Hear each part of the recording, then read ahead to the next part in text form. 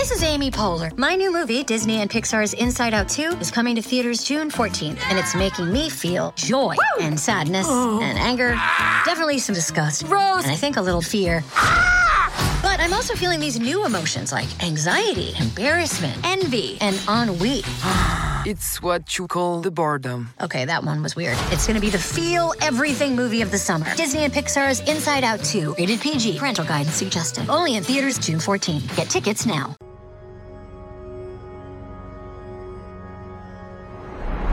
As you know, all the planets in our solar system orbit the sun and bring a sense of order to the place. But guess what? There are two planets that could collide with each other and cause a cosmic catastrophe. Here's Neptune, the most faraway planet in our solar system. It's 17 times heavier and 4 times bigger than the Earth. It's 30 astronomical units from the Sun. 1 AU is the distance between the Sun and the Earth, so it's 30 times farther away from our star than we are. And Neptune makes a complete circle around the Sun in 164 years in an almost perfectly round orbit. Neptune is cold, calm, and stable. But there's one planet that can ruin this balance: Pluto. It's a dwarf planet covered in rocks and ice. It's 6 times lighter and 3 times smaller than the Moon. We're interested in its orbit. If you look at a map of the solar system from above, you can see that it's not round but elliptical, so it's a slightly flattened circle. At its furthest point, Pluto is 49 Earth-Sun distances away from the Sun. When it moves, it comes closer to the star. At its closest point, Pluto is about 29.5 AU from the Sun. That's closer than Neptune. So, hypothetically, they could collide. Let's look at this collision from the front row. A little closer, please. Good. Neptune and Pluto are slowly approaching each other. They are both very cold worlds, but they begin to interact with each other gravitationally. Just like two magnets, it warms them up from the inside. Neptune is a gas giant. There's no solid surface there, so there's not much change in it yet. But Pluto has a rocky surface. Because of Neptune's gravitational influence, it's starting to crack. Pluto experiences continuous earthquakes. This causes it to heat up even more. When Pluto almost touches the gas giant, it begins to crumble from the inside out. Plus, Neptune has a very dense atmosphere, so the dwarf planet begins to ignite from friction with the gases in the upper atmosphere. Pluto is now very hot on one side and very cold on the other. This causes severe deformation, and it begins to crumble. Half of the dwarf planet's fragments remain in Neptune's orbit. They will collide with each other until they turn into dust and become new rings of the big planet. Other fragments will burn up in Neptune's atmosphere, and the biggest rocks that remain of Pluto will fall through Neptune until they're completely burned into dust. Neptune literally ate Pluto and continued its orbit without any change, all because the gas giant is 20 times larger and much heavier than the dwarf planet. So this collision would do no harm to Pluto. But it couldn't have happened in the first place, because their orbits don't actually cross. Let's look at the map of the solar system again, not from above, but from the side. All 9 planets here are on a horizontal line from the Sun. The distance between them is great, and their orbits don't cross. Here's Pluto's orbit. You can see that it's tilted relative to the horizontal line of all the other planets. It starts at the top, then dives under the orbits of the planets and comes back. So Pluto can never collide with Neptune.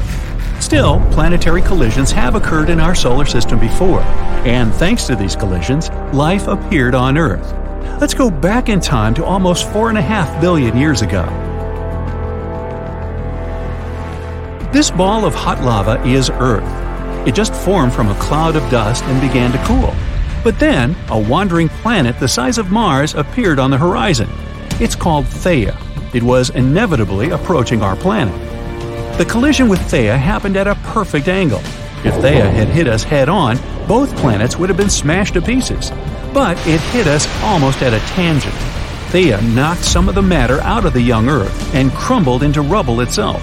It could no longer continue its journey because the Earth caught it in a gravitational trap. A large fragment of this planet remained in our orbit. Smaller fragments crashed into each other, falling to Earth or joining the remains of Theia. The dust settled, and we can see the familiar picture, the Earth and the Moon. This is the main theory of how it came to be next to us. Scientists say that it was this collision that caused life to appear on Earth. Thea brought a lot of ice on it, which turned into water on our planet. The new moon stabilized Earth's rotation, and conditions on the planet became perfect for the emergence of life. Another collision could create a blast wave that would spread out thousands of light years. Stellar collision. This usually occurs in binary systems with a white dwarf and a regular star like our Sun. A white dwarf is the remains of a star that has gone out. As the stars get together, they start to move around each other in a spiral-like dance. The white dwarf pulls down the upper layers of the larger star. This hot plasma and stardust form a luminous disk. The two stars get closer and closer. When they finally merge, this causes a chain reaction in the core of the hot star. The massive matter presses on the star's core too hard. This causes the innards of the combined star to heat up even more, and it expands, creating a supernova. This is one of the brightest events in the universe. The light from the explosion can be seen hundreds of light years away. Another spectacular view is the collision of a star with a black hole. Black holes are the heaviest objects in the universe, and their gravity is incredibly strong. So, when a star and a black hole get close, the black hole starts eating the lighter matter of the star. The hot plasma, like spaghetti, heads toward the heart of the black nothingness. For an observer, this plasma seems to settle on the very edge of the black hole. It's called the event horizon. The thing is that time is much slower near such a heavy object. So we think the matter stays on the event horizon, but in fact, it's long gone into the heart of the black hole. As they get even closer, the black hole starts to literally tear the star apart and swallows it whole. At this point, the black hole spits out about half of the star's mass in the form of a beam of energy right out of its black heart. The other half of the star's mass becomes the black beast's food. We know of many black holes in our universe. The heaviest of them usually lies in the centers of galaxies. They can be millions of times heavier than the Sun. But what would happen if two black holes collided with each other? Our scientists had the opportunity to observe such an event. Two black holes weighing 66 and 85 solar masses gradually approached each other. They danced together, bending the light passing by them. But then they merged into one enormous black hole, weighing 142 solar masses. That same second, the new black hole released gravitational waves into space with an energy of 9 solar masses. Scientists were able to catch these waves and observe the merging of the two black holes from the front seat. But this event actually happened about 17 billion years ago. We're only now seeing it because the particles of light and gravitational waves took so long to travel the distance of 17 billion light years to Earth. Now consider a galactic scale collision. Literally, it's a collision of the Milky Way and the Andromeda galaxy. This event will happen in 4.5 billion years, so stay tuned.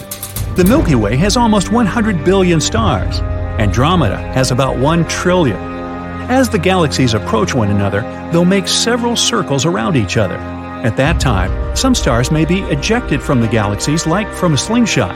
Then Milky Way and Andromeda will begin to merge. One scenario here is that our solar system will collide with another star system from Andromeda. In this case, there could be a stellar collision and a supernova afterwards. Our world would be destroyed. Another option is that the Sun would be ejected into dark space. In this case, we may not even notice the difference. All we'll see on Earth is a gradually disappearing starry sky, as our solar system will travel through dark space away from the home galaxy. But the most likely scenario is when the galaxies merge, it'll be completely painless for us. In fact, the space is very wide, and there's room for all the stars from both galaxies. The only difference is that we'll see a lot of new stars in the night sky, along with flying saucers from Andromeda. Nah, not really. But it's not the collision of galaxies that we should be worried about. It's our Sun. In 4.5 billion years, it'll become a red giant. It'll expand, swallowing up the nearest planets. Earth will probably be the first planet near the Sun. It'll be so hot that all life will simply disappear, and no one will be able to watch the galactic collision.